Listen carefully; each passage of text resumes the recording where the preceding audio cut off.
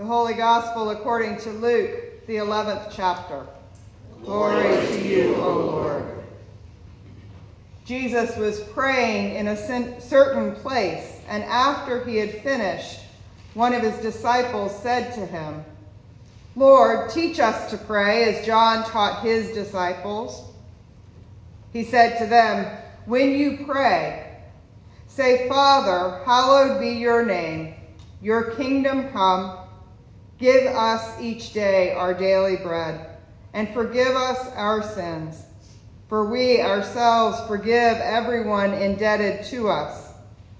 And do not bring us to the time of trial.'"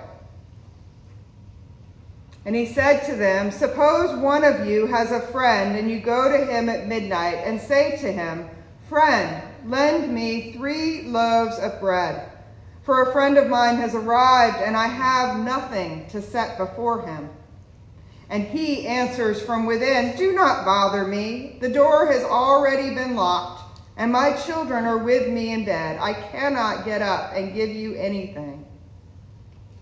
I tell you, even though he will not get up and give him anything because he is his friend, at least because of his persistence, he will get up and give him whatever he needs. So I say to you, ask, and it will be given you. Search, and you will find. Knock, and the door will be opened for you. For everyone who asks receives, and everyone who searches finds, and for everyone who knocks, the door will be opened. Is there anyone among you who, if your child asks for a fish, will give a snake instead of a fish? Or if the child asks for an egg, will give a scorpion?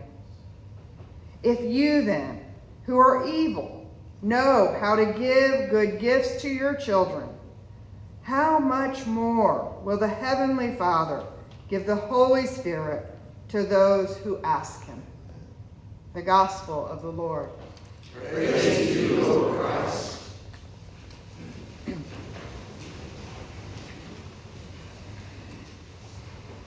Let us pray.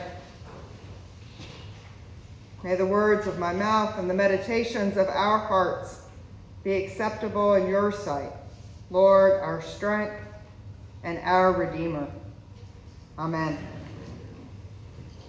The writer of Ecclesiastes knew what has been is what will be, and what has been done is what will be done. There is nothing new under the sun. The question of how to pray has been on our lips since Jesus was in Galilee with his disciples, if not longer. We looked at some of the different forms of prayer during our Lenten worship earlier this year, but there are many ways to pray, with words or in silence, for our needs and for those of the world around us, for healing and reconciliation. You can pray with your whole body by kneeling or walking a labyrinth or by raising your arms. And the promise we have is that God hears our prayers, no matter what form they take. But in today's gospel, the disciples come to Jesus and they ask him to teach them to pray in the same way that John taught his disciples.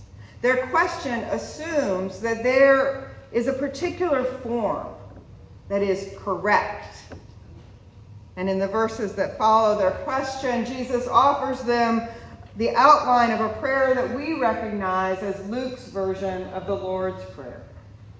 In his gospel, Matthew records a longer version that is closer to what we say in worship, and his words are what Martin Luther writes and teaches about in his catechism. But there are probably more questions about prayer than answers. Some would ask, why do we even need to pray? Luther said we ought to pray as Jesus and the disciples did because we are commanded to, and recommended praying the Lord's Prayer, both in the morning and in the evening. We do pray because God commands us to pray. And we pray with confidence that God hears us, because that's what we're told again and again in Scripture. Others may wonder whether God has selective hearing, addressing some prayers and not others, or even whether God cares, especially when prayers appear to go unanswered, or when we witness suffering in the world around us. I can't explain why there are prayers that appear to go unanswered. I do believe in the power of prayer, and that it is not in our hands or our character, but in God's. We are not the key that makes prayer work. God is. Because of our lived experiences and our disappointments, it's tempting to roll our eyes and express skepticism at the promises that Jesus makes to the disciples in verse 9. Ask and it will be given you. Search and you will find. Knock and the door will be opened for you. But instead of cynicism, Luther wrote that promises like these ought to awaken and kindle in our hearts a longing and love for prayer. Luther wants us to remember who God is and what God's promises are. In our gospel text this morning, Jesus doesn't stop at teaching a new set of words. He suggests a new attitude altogether.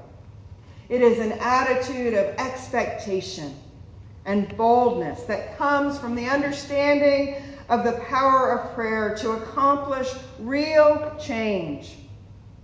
It comes from our belief that the God whom we worship is personal and moving and active in our lives and in the world. When we pray this way, we can't get away with praying without thinking or reflection. Our words can't be mere rote repetition.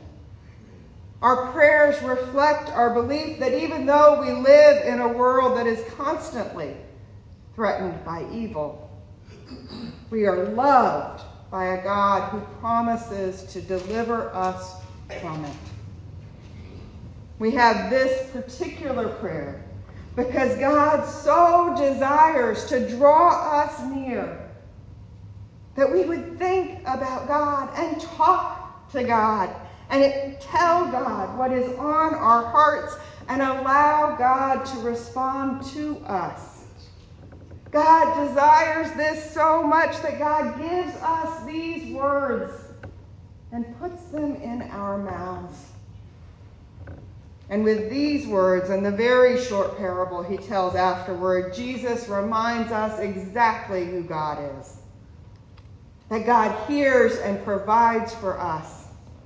God forgives us and protects us. And finally, that God is more generous than we ourselves ever will be. Often when Jesus tells stories or parables, our instinct is to try to figure out who each character represents. And I've read this parable and tried to make God the one who is knocking or the one who is awakened. But this time, just reading it as it's written, I think Jesus knows that in our humanity, we might ignore the knock on the door at midnight, or only grudgingly answer and provide assistance to the neighbor in need. But instead of suggesting that God is like either of these two characters, I think Jesus is saying that God responds to us in an entirely different way because of God's love for us. Jesus is teaching us that our prayer is grounded in God's character, not ours. Jesus teaches us to pray, "Your kingdom come," and in his small catechism, Luther writes that God's kingdom comes on its own without our prayer. But we ask in this prayer that it would also come to us, that God would give us the Holy Spirit to strengthen us in faith. It is a risky prayer because we are asking God to align us with God's desire for the world. We are asking God to change us and the world around us in big ways, to transform us into the people we have been created to be.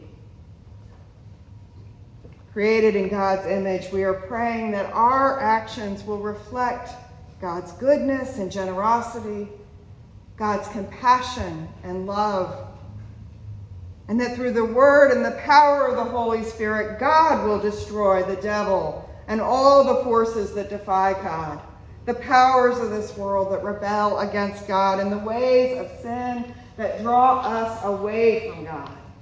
That is bold expectation. So as we follow Jesus into the world this week, I challenge you to pray specifically and boldly with confidence in God's love and expectation of God's power. Amen.